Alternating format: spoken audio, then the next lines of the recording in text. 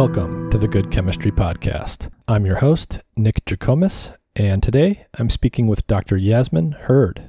Yasmin is the director of the Addiction Institute, chair of Translational Neuroscience, and professor of Psychiatry and Neuroscience at the Icahn School of Medicine at Mount Sinai in New York City. Her research explores the neurobiology of drug use, including the impact of cannabis, cannabinoids, and opioids on the brain and behavior. Dr. Hurd conducts both basic research into the mechanisms of drug action using animal models, as well as clinical work in humans. Dr. Hurd and I discussed a variety of topics related to cannabinoids, opioids, and the neurobiology of addiction. Much of our talk focused on the research her lab has done on CBD, or cannabidiol, including its effects on anxiety and its potential use in the treatment of opioid addiction. As always, if you enjoy the content of this podcast, please like, share, or subscribe. I'm also experimenting with a new tool called Locals.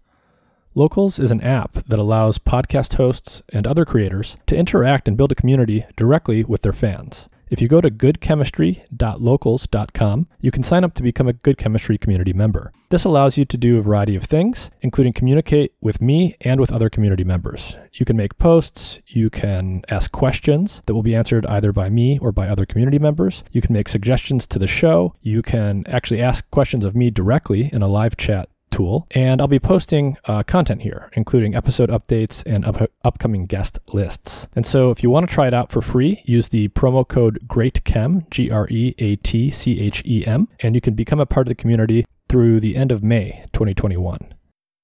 Today's show is brought to you in part by Dosist, an all-natural cannabis company specializing in dose-controlled cannabis products made with plant-based ingredients. To learn more about Dosist, their products, and where they are available, please visit their website through the link in the episode description. And with that, here's my conversation with Dr. Yasmin Hurd.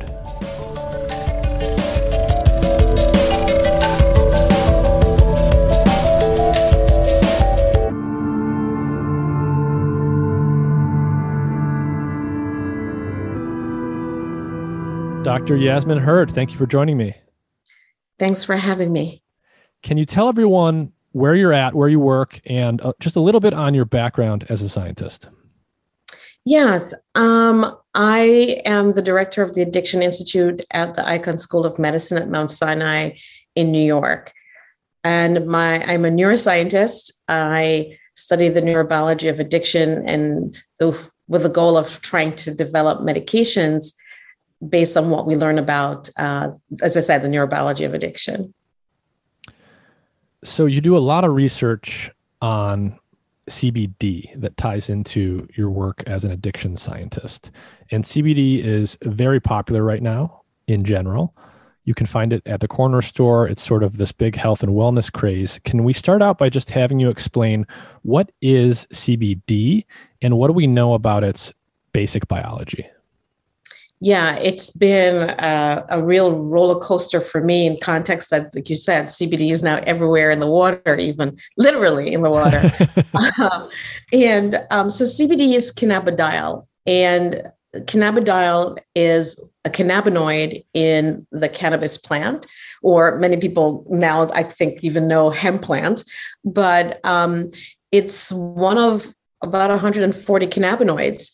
The cannabinoid that most people on the street know about, or before CBD became so popular, was THC, or is THC. And THC is the cannabinoid that leads to the high, the rewarding effects. And CBD, though, does not produce intoxication like THC. So CBD cannabinoid definitely impacts the brain. So it does have biological, psychological effects, but those effects are not linked to the intoxication aspects of cannabis. And a lot of the research now, my group and others, is looking at it in regard to aspects of anxiety, craving, etc. And so CBD is a plant cannabinoid like THC, as you mentioned. We have an endogenous cannabinoid system and endogenous cannabinoids. Can you speak a little bit about how CBD influences the endocannabinoid system in our bodies? So our natural cannabinoid system, as you said, the endogenous endocannabinoids, they're lipid chemicals and they bind to cannabinoid receptors. And there are two main cannabinoid receptors in the body, the CB1 and CB2.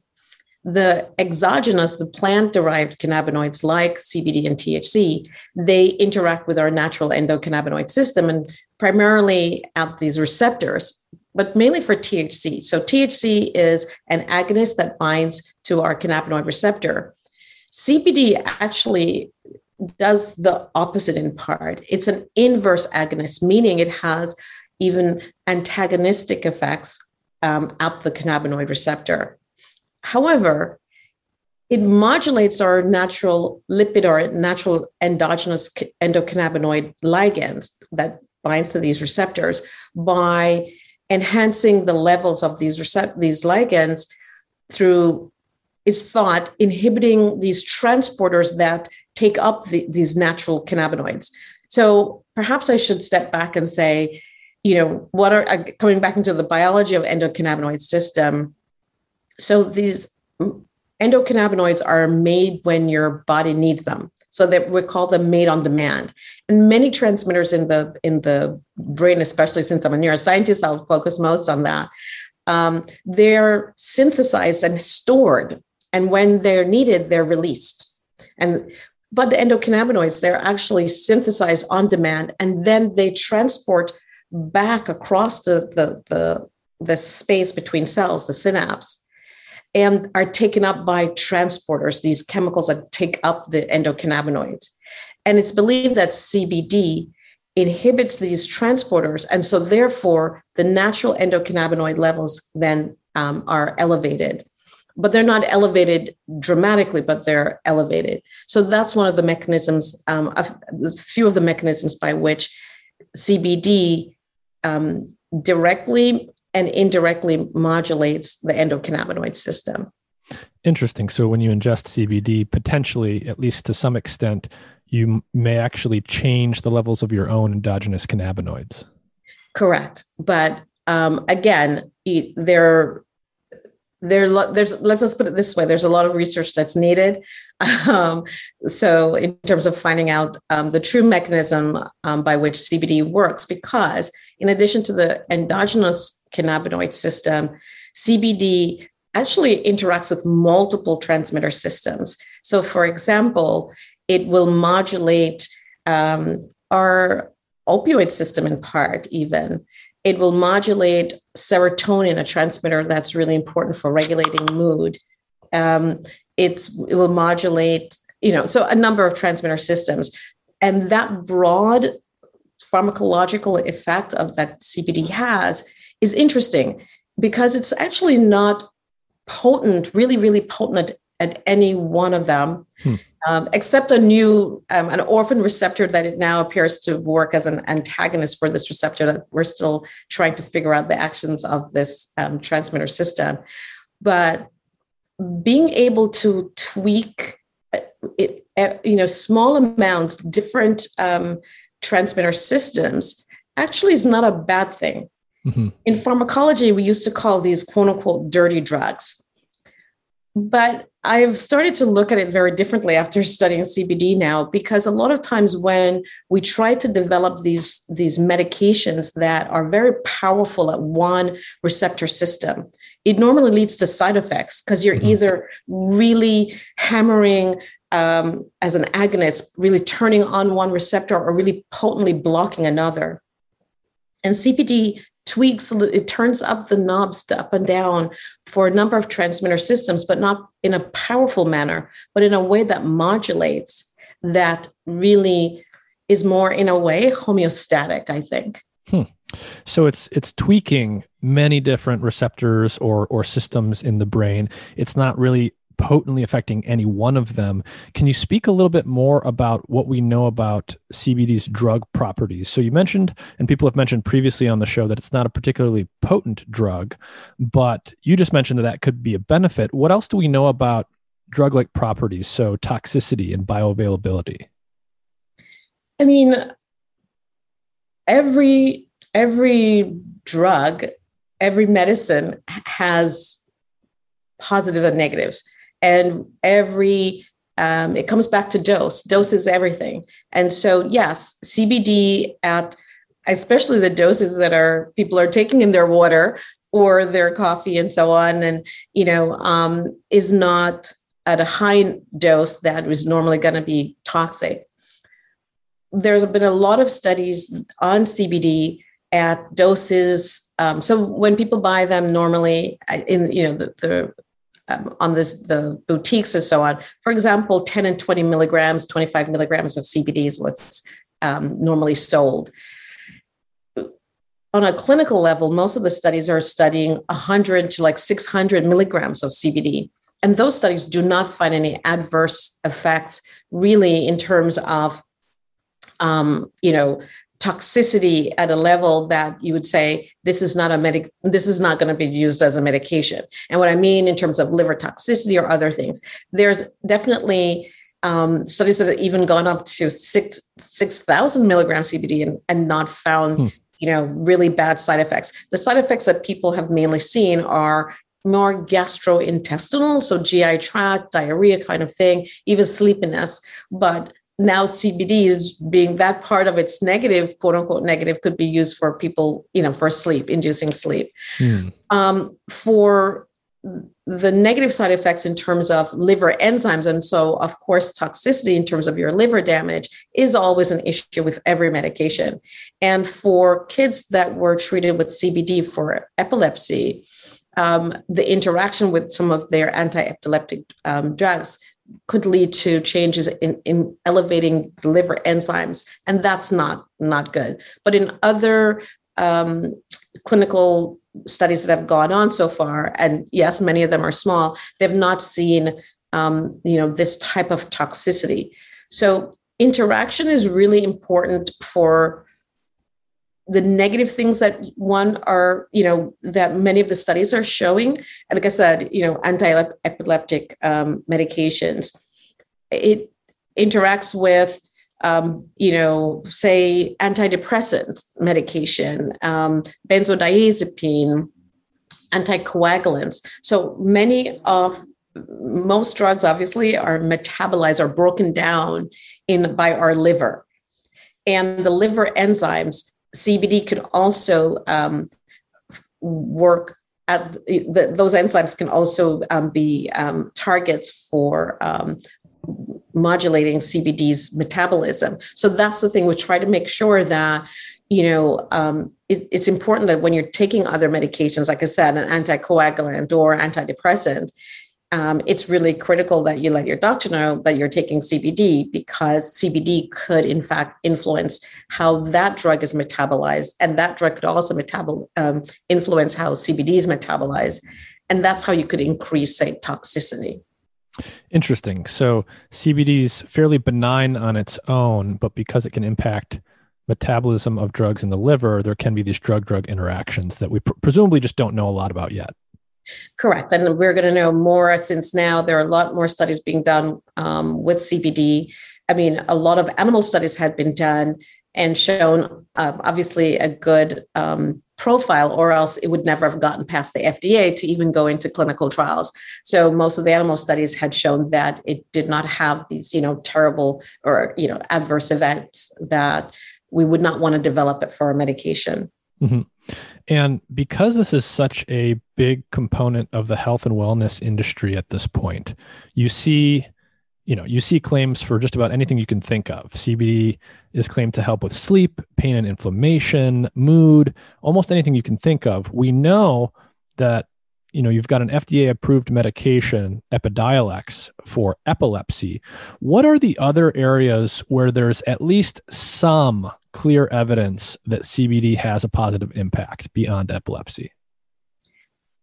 This is the challenge, where you have a drug that's actually going before, as I said, the cart before the horse. Mm-hmm. So the research is not there to substantiate all of the claims that's being made about CBD for its clinical properties. So as I said, other than epilepsy, there have been some small studies done in relation to, for example, schizophrenia in terms of psychosis, showing that it has potential for having antipsychotic properties.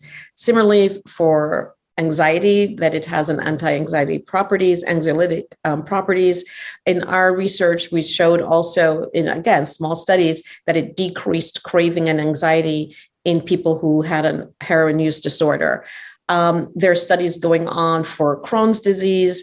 There are studies going on for pain, but most of those studies are inconclusive. So there's still a lot that we don't know, even though it's being touted as basically like a miracle drug for all of these indications. And I never believe in miracle drugs. I believe in miracles once in a while, but I don't believe in miracle drugs. But I do think that a drug can have benefits in different indications because it comes back again to dose and the dosing regimen. So perhaps for certain symptoms, you will need a high dose, 2 times a day, while for another indication, you could only need a small dose once a week or something. But these are the things that we need to find out about CBD. And the data is not there to really give conclusive, insights to the public that's now buying up CBD, in a lot. Yeah. Mm-hmm. Interesting. So you've done some work that I want to get to eventually related to CBD's effect as a treatment for addiction. But before we get there, I thought it would be good to have you talk about opioids and the treatment of pain. So how do we normally treat pain today? And how do opioid drugs work on a basic level?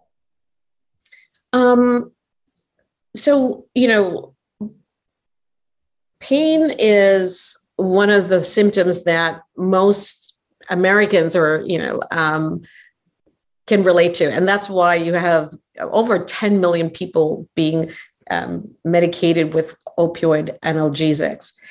And the opioid analgesics, if you have acute pain, trust me, give me an opioid. If I have a nail that just went through my hand, I want, that pain to stop. And they've been quite effective clinically. And so opioids, they modulate our natural opioid system. All of these drugs, they impact on something in our system, in our bodies, obviously. And the endogenous opioid system is really key to regulating or translating a lot of, like you could say, the signals from your sensory. So like I said, I got a nail in my hand, the signals that go through to my spinal cord to then register that injury.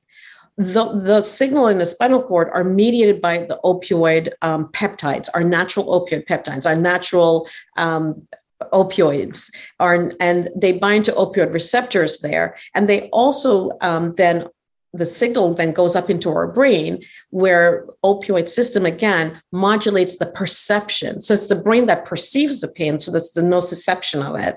But that whole signal from your hand to your spinal cord up to your brain, the opioid or endogenous opioid system is part of that process. So opioid analgesics, they will inhibit, they will activate, those opioid receptors. And those opioid receptors will then inhibit the natural other transmitter systems that mediate these pain signals. And so, for example, a transmitter even called glutamate, where it will, trigger the release of glutamate and substance P, another peptide that really mediates these pain, and opioids will then reduce them. So it's an interaction. The opioid system sits at the spinal cord and brain circuits that are important for sensing and the nociception or the signal of pain and the perception of pain. It's a long way to say it's complicated in part. Yeah. So we have an endogenous opioid system and an endogenous cannabinoid system. The endogenous opioids are peptides, so they're almost like little proteins, as opposed to the endogenous cannabinoids, which are small lipids or fatty molecules. Exactly. And so are the opioids, are they used on demand like the endocannabinoids, or are they more like other transmitters that are stored and released? So the opioids are exactly like other transmitters that are stored and released. And so the cell activity will trigger the release of these opioids. And that's the thing. So our natural endogenous, whether it's opioids or endogenous cannabinoid system, they are at physiological, very low levels. And now you take a very potent opioid and you will overwhelm that system. For pain, that's good because now you're blocking much, much more strongly the pain signals.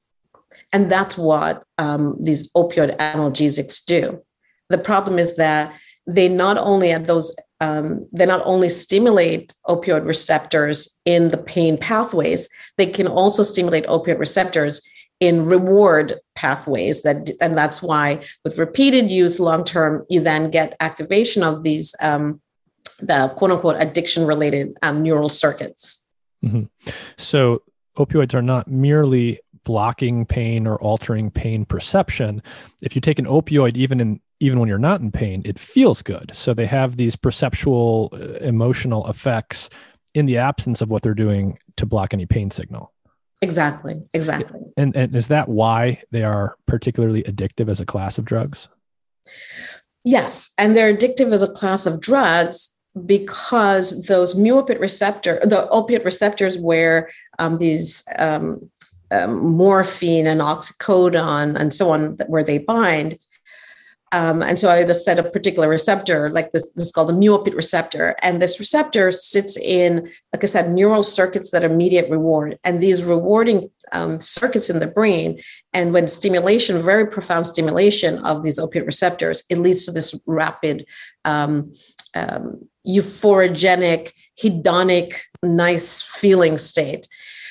And certain opioids do that much better than others because it's very rapid into the brain and out. And so, for example, fentanyl, it hits these receptors very hard. And so the brain is like, wow, I just got this incredible, rush, and then it's gone. So this very fast pounding off our natural rewarding pathways, that's one of the things. Also, they indirectly elevate the transmitter dopamine.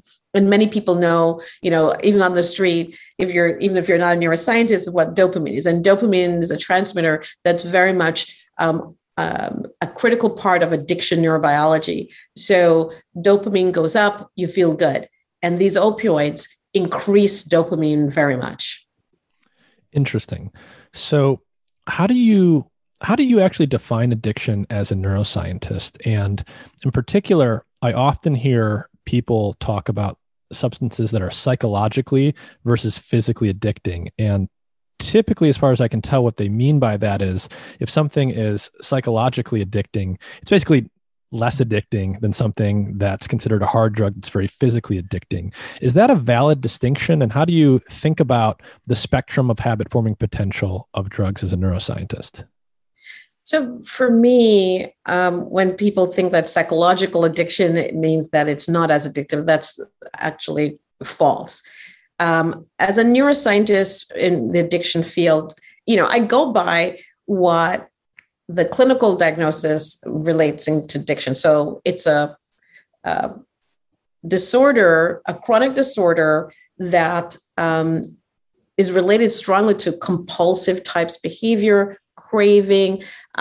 You will give up so many other things in search of this drug, in the need for this drug. Despite all the negative effects that this drug may induce, you're still taking and using and seeking, as I said, this drug. Many people, like you said, put that as a psychological. However, there is significant, you don't need physical addiction in order to have a substance use disorder, a strong addiction. And it's this chronic and relapsing disorder. And for me, the controversy, is it a brain disorder? It's a brain disorder. Our the circuits that mediate the reward, the circuits that mediate the changes in cognition, that the decision-making processes, the craving, the negative emotional state that drives even the drug-seeking behavior, that's all in the brain. And it's a whole brain disorder as well. We may know specific circuits that might mediate the reward, that might mediate the cognitive, that might mediate the anxiety, might mediate the depression. But there are many circuits that all go together to, undermine the homeostatic state of the normal, quote unquote, brain that's not seeking and needing and dealing with all the negative aspects of addiction. Many people think about addiction that people are just trying to get high. That's not addiction.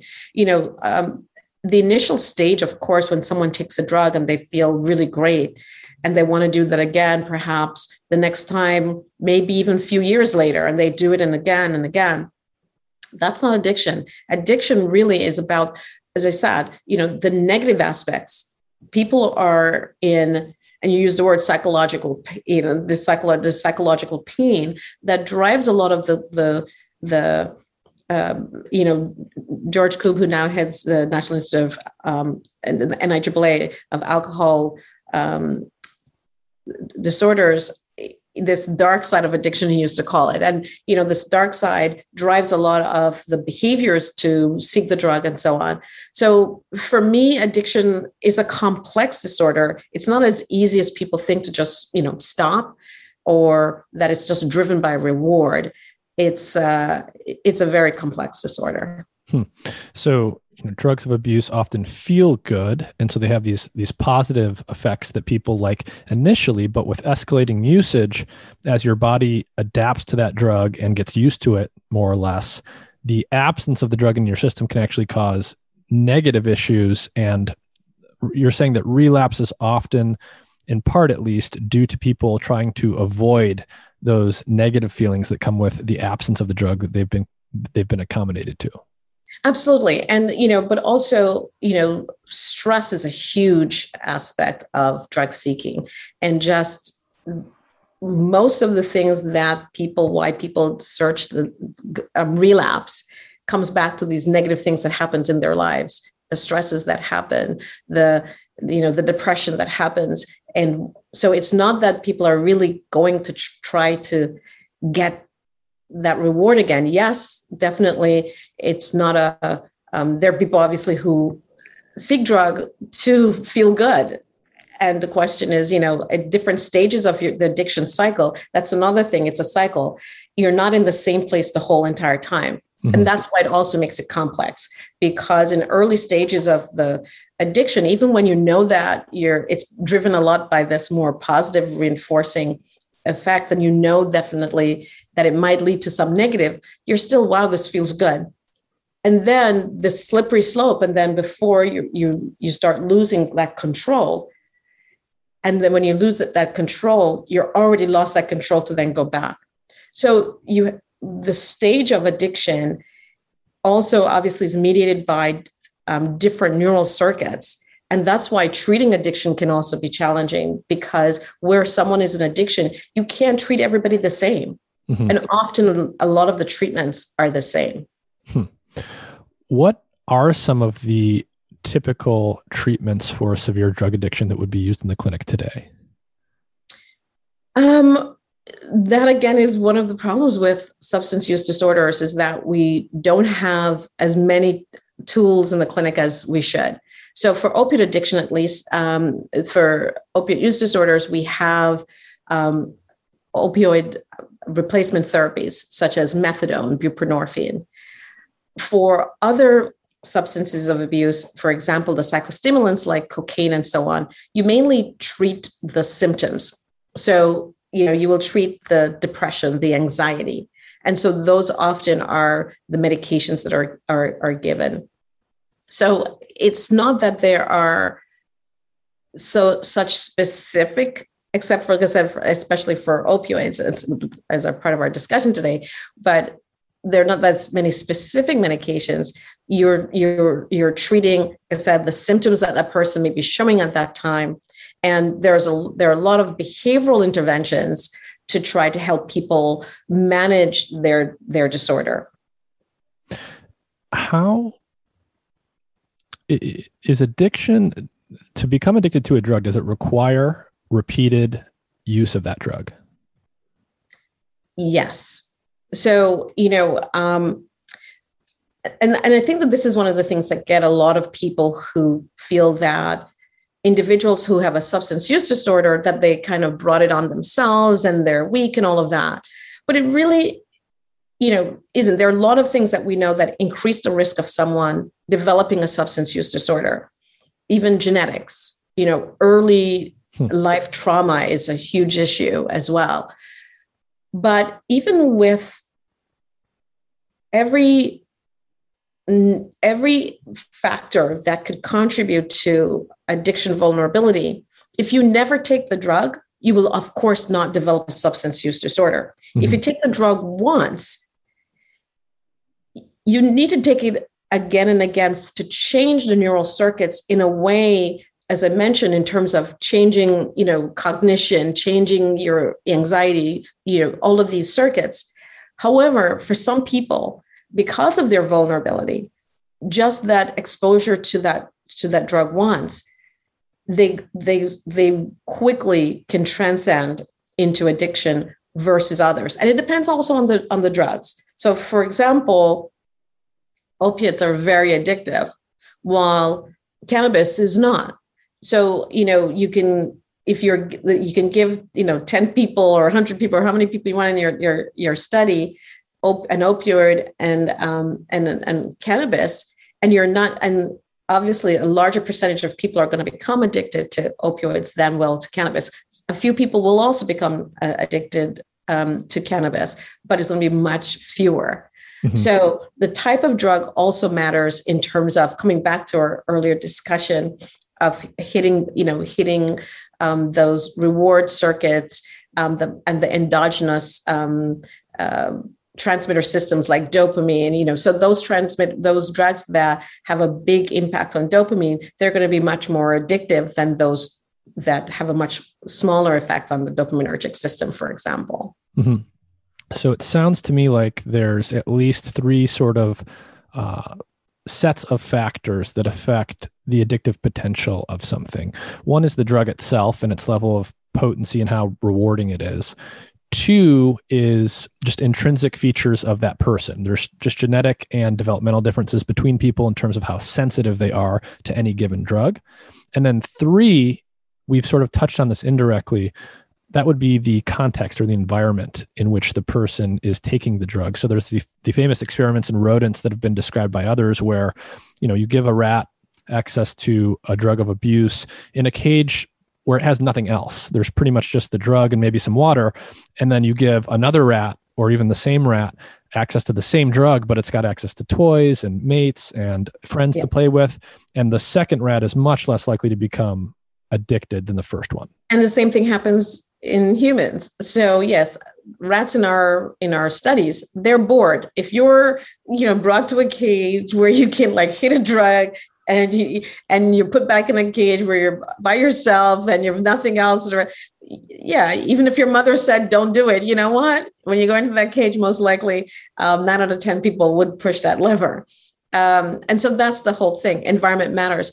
Another factor, actually. So you're great at translating every single thing I've said in a I love it, clear manner, and development. So the developing brain is also critical. So the earlier exposure to a drug, we know that it increases vulnerability to addiction. While if someone starts when they're, an adult much later, we don't see the same addiction vulnerability. Does it mean that an adult can develop an addiction? No, they can still develop it, but they're not going to be as sensitive. So there's so many factors that go into why an individual, why this one person develops an addiction and another doesn't. And I call it like the Russian roulette. each person is given a gun with a certain number of bullets, and this person has many more bullets because they're had certain genetic risk. They're in a much tougher environment. They got started earlier. They had huge trauma. So practically, if it's a six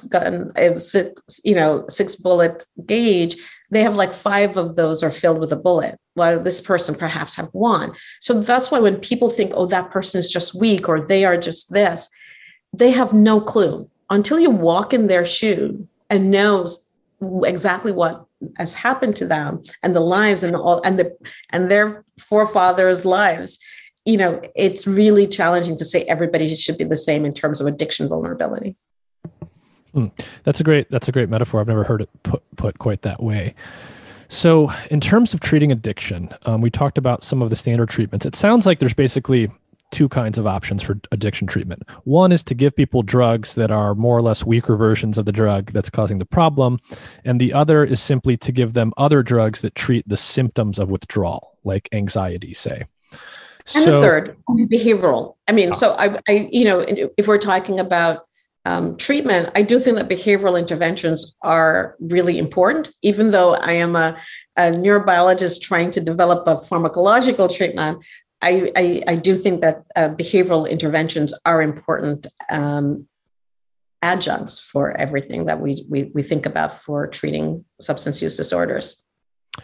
And so do you think that, in the current situation over the last year, my understanding is that drug abuse has probably gone up considerably since COVID started. And do you think it's essentially for the same reason that the rats in the boring cage are more likely to get addicted? Yeah. And it's been stressful with COVID, and so people are isolated and they don't know what's going to happen. And it was just a stressful time. And it's interesting, the alcohol stores were considered essential business during COVID. And in one part, I understood it. But of course, you're giving them a product that will increase their addiction vulnerability, or not addiction, but increase their risk of, getting into alcoholism. And some people have. And definitely a lot of the research has shown that there's been an increase in all substances.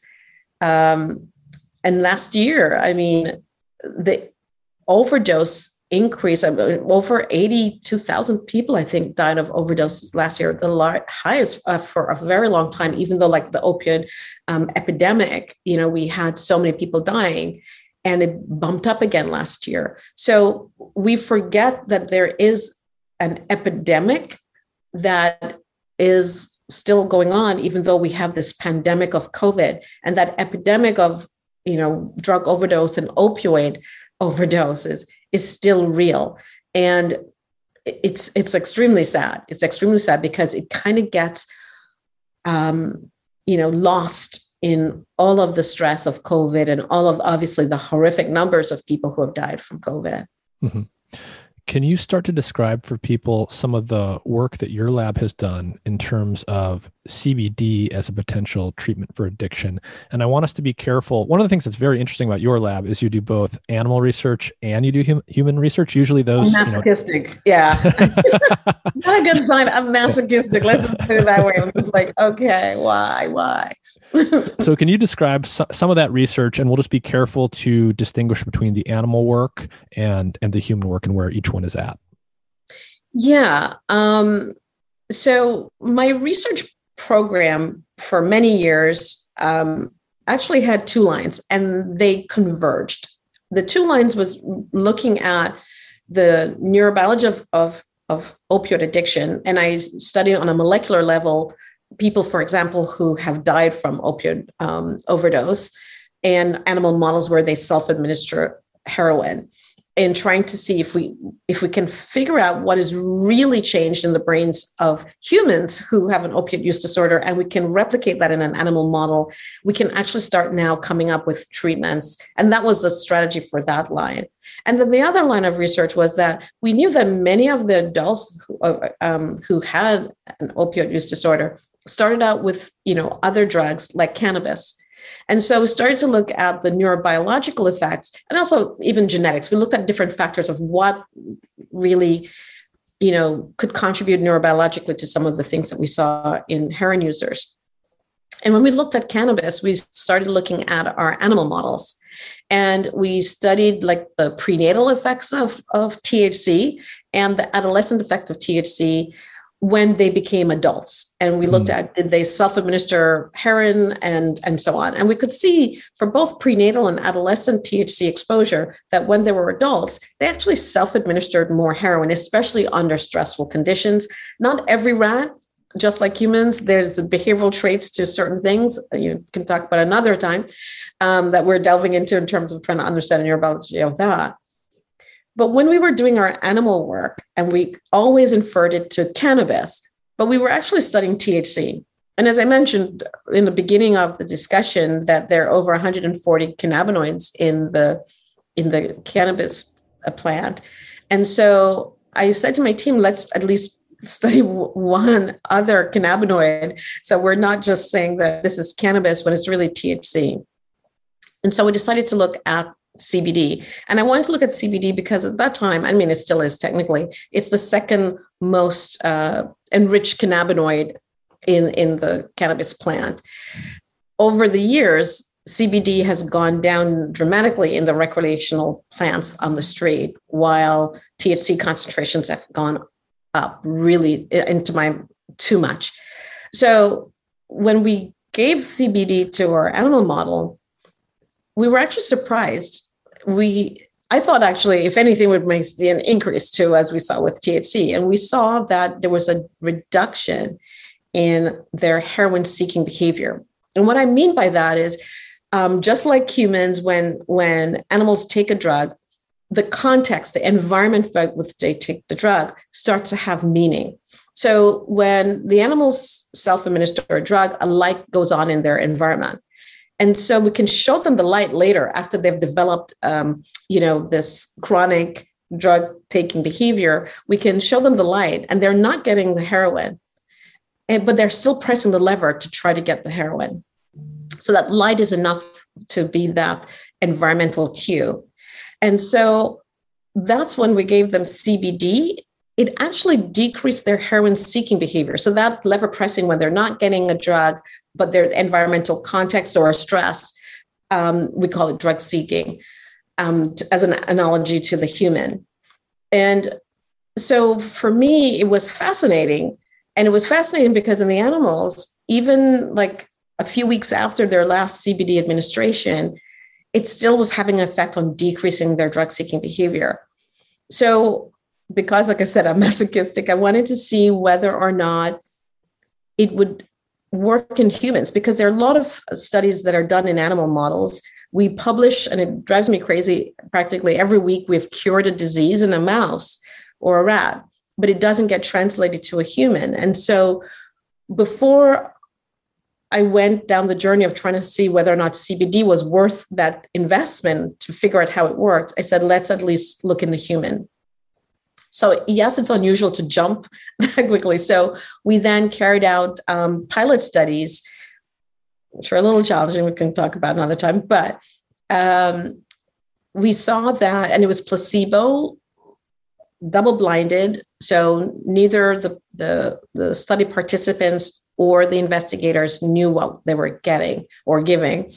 And we showed them videos just like the animals in terms of having a cue in their environment. Mm-hmm. And we showed them like a heroin cues versus placebo cues, like trees or something, water. And those individuals who had been given placebo and shown the heroin cue, they craved. And CBD reduced that craving. So it replicated our animal studies. And what we hadn't studied in the rats at that time in our animal models was the fact that in the humans, they also decrease their anxiety, the CBD. We've now replicated that in our animal models. So that was the pathway into studying CBD. And at that time, no one was studying CBD really. There were just a few groups, and especially in relation to psychosis, that started to study. And definitely no one on the street knew what CBD was. So it was challenging to get the studies going and to, convince people that there was something here. And many people, bashed us that, we're trying to promote cannabis use. So in one sense, I had one group who disliked us because we had shown that developmental THC was bad for the developing brain. And then this other group was saying, oh, you're trying to push cannabis with CBD for showing that it could be a treatment.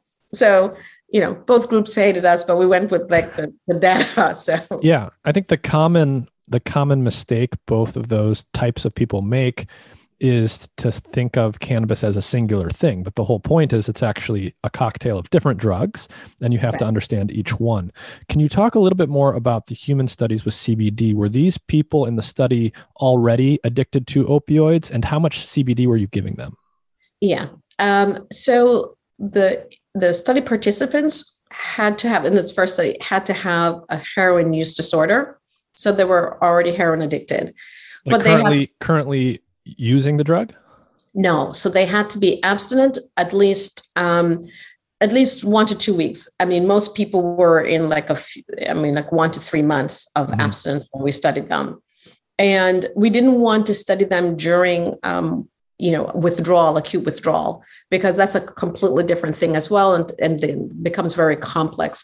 CBD might help with the withdrawal. I don't know, but I wanted to look at what we saw in our animal models, which was mainly craving, drug seeking. And so we wanted to look at that and not, like I said, this acute withdrawal, which can be challenging during for people just coming off opioids. As I said, at that time, no one knew anything about CBD. So to be honest, I just gave the people the dose that we'd given to the rats that were just tests. So the dose turned out to be 400 and 800 milligrams of CBD. And it was given about an hour before they were shown the cue. They were brought back the next day, given and tested again. And they were given 3 doses. So it was a very short study, because that's what we saw in our animals. It's like just a short exposure to CBD actually had an impact. But it was, as I said, a high dose of 400 and 800 compared to what people buy in the stores, which is like 20 milligrams or something. And are these pills? Were they swallowing pills? So we did, again, there was only GW at that time had human CBD for human clinical trials. I tried to get other companies, and even NIH, but it was going to be too expensive to make the CBD at that time. Now there are a lot of companies, a lot of, unfortunately, we can talk about that as well. And so GW made me capsules to start. By this time, our second pilot, they had now had Epidiolex. So we actually used Epidiolex, the oral solution, for the second trial. So is it an oral solution like that you put under your tongue, or? No, you drink it. Okay. Yeah. So it's largely an oral route of administration. Yeah, exactly. And we're now working, for me, you had asked the question and I realized I hadn't really responded, bioavailability. So, that's one of the things with cannabinoids. Cannabinoids do not get absorbed very well. And so, for example, only about 4 to 6%, if we take it and these oral solutions, not under the tongue, you only get a small percentage that gets into the body. And so for me, for medication development, we want to absolutely improve bioavailability, which will also decrease variability between people, because depending on what you eat or something, you can decrease, you can have more or less CBD that goes in, because we don't want people to inhale. So obviously inhalation is, going to give you a greater amount of the drug in your body, but inhaling anything is not medicinal. So we did not want to develop any type of inhalation strategy. So we're looking at different types of formulations and working on that now. Mm-hmm. So when you say inhaling is not medicinal, can you distinguish for us between three classes of inhalation from like a clinician's perspective? You could talk about smoking something, you could talk about vaporizing something, and you could talk about an inhalant like that you might take if you're an asthma patient. How do you think about those three different types of inhalation?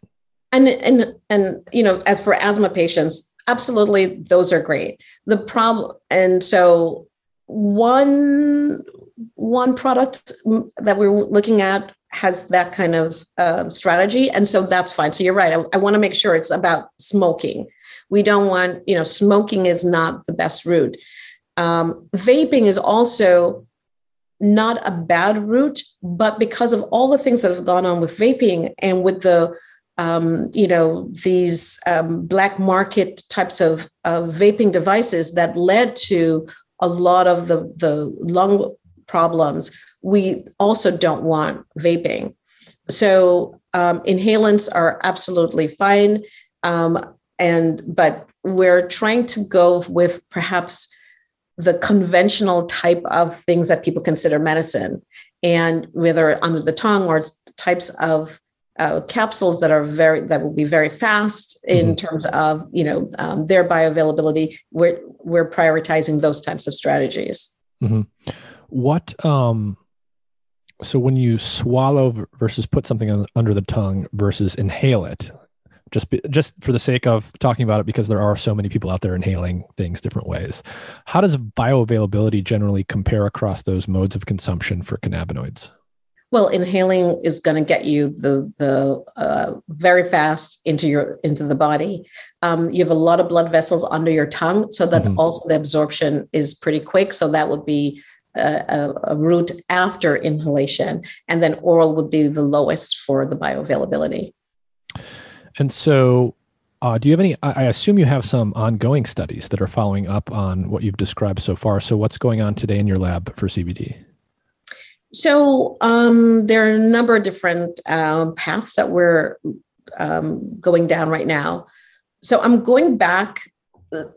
Okay, well, first the goal is to try to make medicine. So definitely larger clinical trials to really see, does this replicate in a larger population? Because if it doesn't replicate in a larger population, then, it's not going to be effective in the clinic. But if you can carry out large clinical trials and figure out even the subgroups of people who might benefit from CBD, or even if it's women are better than men and so on, those are still very helpful, since, as we talked about before, there's still not enough medications for substance use disorders. So I don't expect one medicine to cure everything. And I don't believe also that there will be a cure, but to treat everything. So if we can even help a certain subgroup, to me, that would be amazing. So it's being able to now do larger clinical trials so that we can even see, replicate and see if there are subgroups who that benefit more than others. The other thing, I'm coming back to the fact that I'm a neuroscientist. So I want to know what's happening in the brain. Why is CBD being beneficial in decreasing craving and anxiety? And we're doing that in two ways. We're going back to our animal models now, where we can go and get more molecular insights. And that's, I think really critical. And like I said, we were able to replicate what we saw in humans, even on the anxiety front. So really trying to pin down the neurobiology, because we might actually come up with another non-cannabinoid medication by understanding how CBD is impacting on these specific neuromodulators and neural circuits. But I'm also, as I said, masochistic. And so we're also doing in vivo imaging in humans to see about the neurobiology in the actual human brain. In people with an opioid use disorder. So very similar to what we did before. So we definitely are recruiting. So anyone, that can contact us. So people with an opioid use disorder who are abstinent, short-term abstinent is fine, or and looking at CBD and seeing how it's impacting the human brain, because I think that that's also critical if we're going to develop medicine for humans, that we understand more about the human neurobiology. Mm-hmm. So in the studies that you described from your lab where you gave people with opioid use disorder, CBD, you were giving them between 400 and 800 milligrams. We talked earlier about the fact that CBD is not intoxicating like THC, but it is psychoactive. I'm curious, even though it was double blinded, could the people getting the CBD dose feel it? Did they report any type of psychoactivity? No, and we're using lower doses. We're going to use lower doses now to also see how low can you go to still get an effective outcome. Mm-hmm. The thing that's interesting is sometimes the anxiolytic, the reduction of anxiety, makes some people think, oh, it could be intoxicating, not intoxicating, but feeling calm. Sometimes people are like, oh, I feel good. Mm-hmm. And they think feeling good may be an intoxicant, but it's not. And very few people, even at those doses, told us that they were like, oh, like floating on air or so on. No one said that. And the side effects that people reported, even people who had gotten the placebo, also reported, so it's sometimes it's psychological. And that's why it is really critical for us to do placebo double-blinded control studies. Again, I actually have nothing against placebo. If we could replicate placebo, I'm all for it. Everybody gets a saline, a sugar tablet is what it's called. But again, in terms of being able to replicate and to develop medicine that is accurate. It's like, when you go into your medicine chest and cabinet and you take, aspirin, there's a specific dose and what that aspirin is going to do each time. That's what we're trying to develop. And so we need to make sure, that the dose, the route of administration, the particular subgroup, that we know all of these things for CBD. And so without doing a double-blinded placebo control, people might start to say, oh, I'm feeling great, but they really aren't. And then they do go and relapse. So we really want to make sure that it's not just people hoping it works, wanting it to work. Even on the clinical front, that, everybody wants to help the patients, that it really is working. It has to be effective. Mm-hmm. So in your studies, you've been using, or at least for that one study, you were using Epidiolex. So this is presumably 98, 99% very pure CBD. Yeah. Are you doing anything, or do you have any interest in understanding the so-called entourage effect, the fact that multiple compounds from cannabis, for example, at particular ratios might be more effective for certain things?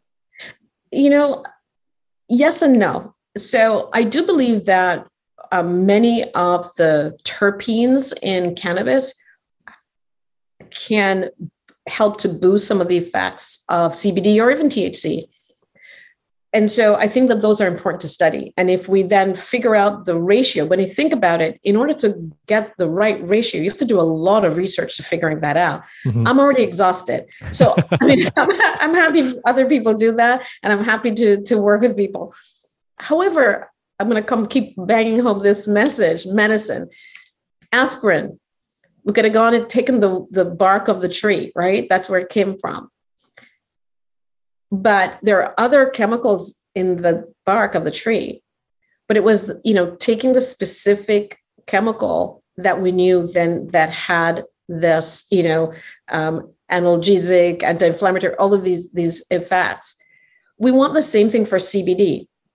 At least to start. So that this is exactly the amount of CBD. The other chemicals, yes, might potentiate or reduce it, but at least, this amount will be reproducibly give you this outcome. So I don't think that that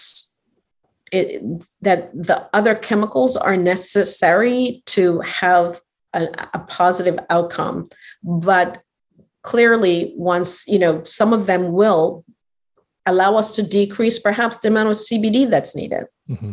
And then you could increase, some other terpene or other chemicals from the plant. But it will take a lot of work to talk about that ratio. So, and the entourage, quote unquote, entourage effects are also complicated by the fact that biology usually works in like an inverted U shape, meaning things work really, it's a positive outcome, and it has like this optimal dosing and ratio condition. And then as you increase the dose, it starts to go down. And so you start to have a decrease. So this inverted U, it works great, then it starts not being effective and doesn't work. That's also a critical thing when you talk about entourage. So people like to throw around that term, but it's much more complicated. So you can, even with CBD and THC, there are different amounts of THC and CBD, and depending on the measure that you're having, that you can see that CBD can be beneficial in potentiating certain positive aspects of THC, and other times it can reduce it. So it is not that simple, quote unquote, entourage. And to make it a medicine, I think that's challenging. But if you have a specific strain of cannabis that has a certain ratio of CBD, and all the other chemicals, and you can make that reproducibly, absolutely, that could be medicine. Absolutely. How did you even get into this area? What made you interested in studying cannabinoids in the first place? The funny thing is, I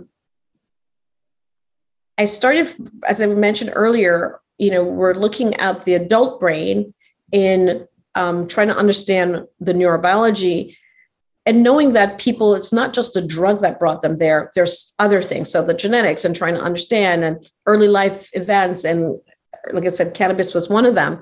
And the funny thing I was saying, my friends always tease me when I went into addiction, because my friends from college, because they were like, Yasmin, you never did anything. You're Jamaican. You don't even smoke marijuana, So they were like, you're going to study this.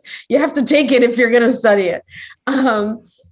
So it wasn't an interest in cannabis, the drug, as I have an interest in it now, because I think it's a complex, really fascinating plant.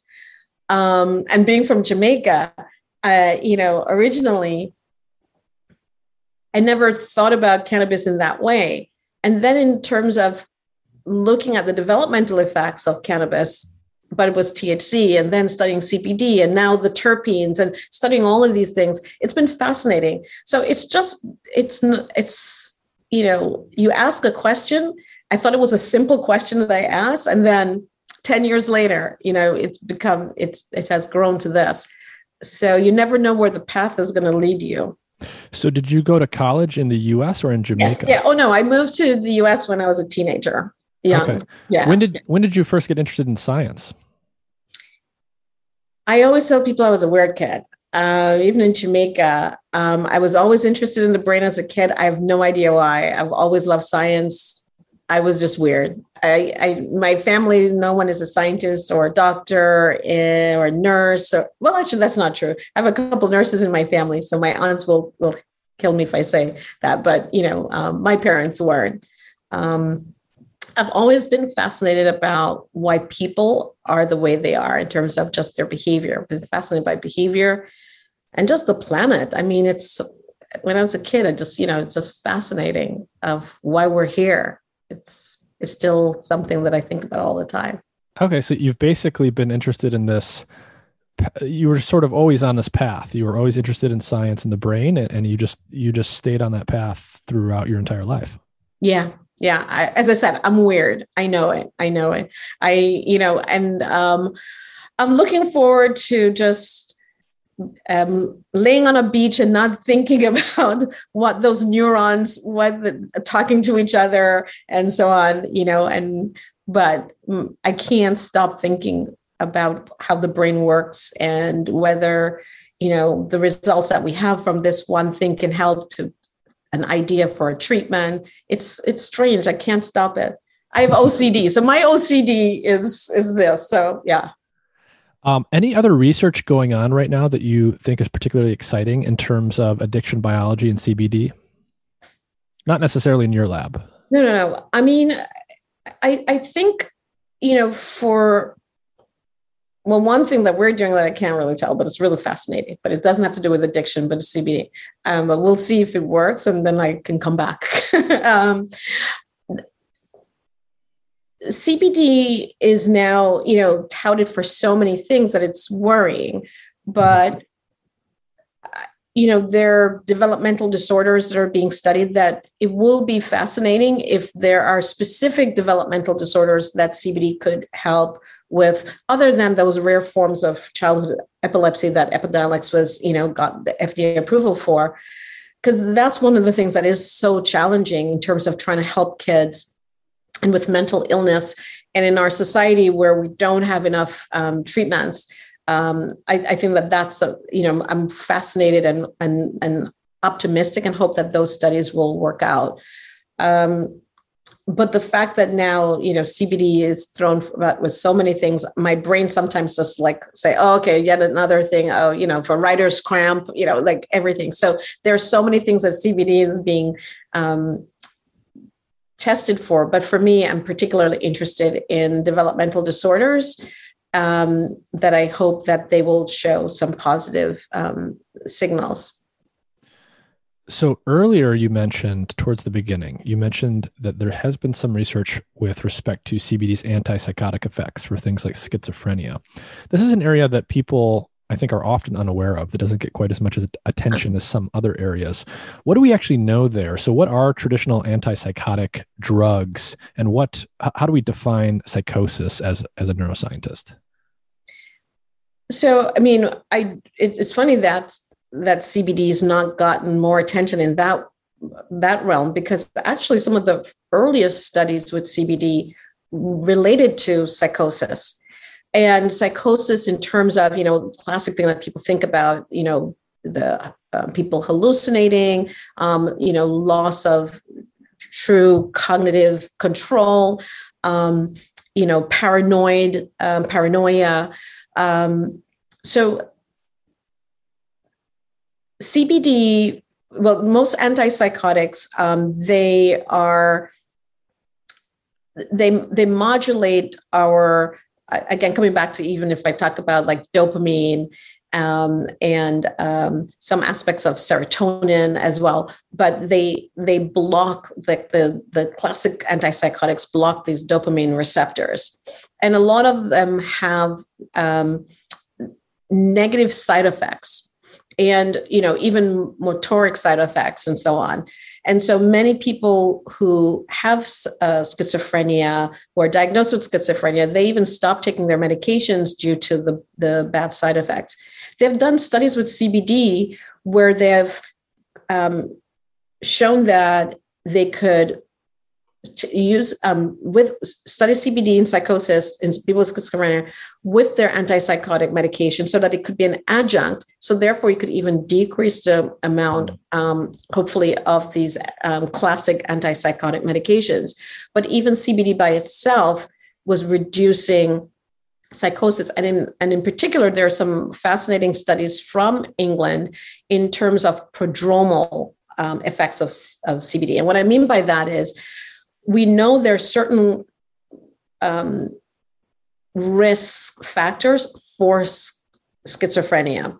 And these teenagers that show these signs invariably go on to develop it. The goal for medicine is to try to, before someone, develops the disorder, and they're prodromal, that they're in the early stages, they've not yet gotten the full-blown disorder, but they're at a point where they may be treatable. Mm-hmm. And they've now been looking at CBD in such individuals. And from my understanding, the preliminary studies looked really promising that if CBD could be effective in prodromal psychosis, this is a game changer. So I think that would be extremely critical for mental illness in general, because there are a lot of other disorders that I think that then it could lend itself for. But schizophrenia has been something that CBD had been studied early on, and it hasn't gotten, I don't know why it hasn't gotten the attention as other disorders, but we'll see in whether or not the prodromal effects, the effects of CBD on individuals that are prodromal to potentially get the disorder will be effective. Mm-hmm. Because again, CBD doesn't have all those negative side effects. Mm-hmm. And, with teens and children, you want to try to have medications that are not going to have such a heavy hit on the brain. Mm-hmm. Yeah. And I would imagine, especially for something like schizophrenia, where the onset or the critical period is not necessarily in your teens, but maybe in your young adult years, with the traditional antipsychotics, if they're dopamine receptor antagonists, the side effects there are probably pretty gnarly, like lack of motivation, lack of pleasure. Is it that type of stuff? Yeah. So it blunts a lot of your, feelings, positive feelings and so on. So those are some of the negative side effects of those particular medications. And, it's challenging. It's, I don't think that people understand that a lot of the medications that are, that really do help people. I mean, I want to say that they do help people, but they do come with a lot of side effects. And so individuals stop taking them because of those side effects. And so that's why it's also critical for us to try to develop medications. We try to, but, without, such severe side effects. The goal is not to try to develop medications with side effects. But coming back to, the earlier discussion, why I'm actually fascinated by CBD is that, we were taught in school in pharmacology that you find the purest, the strongest agonist, or the purest, strongest antagonist. Mm-hmm. But those are the ones that are producing all of these side effects. So for me, something that has a softer impact of tweaking the different, on a more modulatory manner rather than like a hammer, I think that that's the thing that, has opened my eyes, at least in thinking differently about perhaps how we should develop medications. And it doesn't mean it has to be for all medications. This has to be the strategy. But for mental illness, especially where the side effects do cause a lot of individuals to stop taking their meds, I think that this is something, we should consider. Mm-hmm. Do you think that's a change that's happening more generally in this world, at least on the research side, where people are looking a little bit more closely on drugs that you would otherwise traditionally have called dirty? Yes and no, it depends. I mean, there's still two schools, two camps of this, and it depends on who you get to review your grants. Some of them say, no, this is or not. But I think one of the things that science that we're also doing is repurposing medications. So there have been a lot of medications that have been tried and hasn't worked, as I talked about earlier, but there are now databases of those. And as we learn about the biology of certain disorders, people are now screening these databases of these medications that didn't work for, say, cancer, but actually might work even in addiction. And because now we see that the mechanism by which they worked, we see similar things that are occurring for a particular addiction or psychosis or something. And that to me is also important because many of these drugs have been tested and we know the side effects. We know that all of these things. So repurposing some of these medications are also something that the field is doing, besides stepping back from calling things dirty. And I hate the word dirty, because end of the day, a lot of our our own modulators in our bodies are quote unquote dirty. And it is the symphony that makes for our behavior, our thoughts. It's not one transmitter that is working at one time. It's all of these transmitters and neuromodulators and different cells firing and different circuits activated, why I move my hand, why I'm thinking certain things. So that's why for me, having a more modulatory type of a multi-scaled approach rather than this one transmitter approach, I think is important. Interesting. Well, do you have any final thoughts for people about CBD and cannabinoids or addiction biology generally? I mean, for me, I do think that in terms of, we've talked obviously about CBD a lot, but about THC, I mentioned briefly the issue of very high concentrations of THC today in cannabis being consumed recreationally. And that is a problem for mental illness. That is a problem for addiction.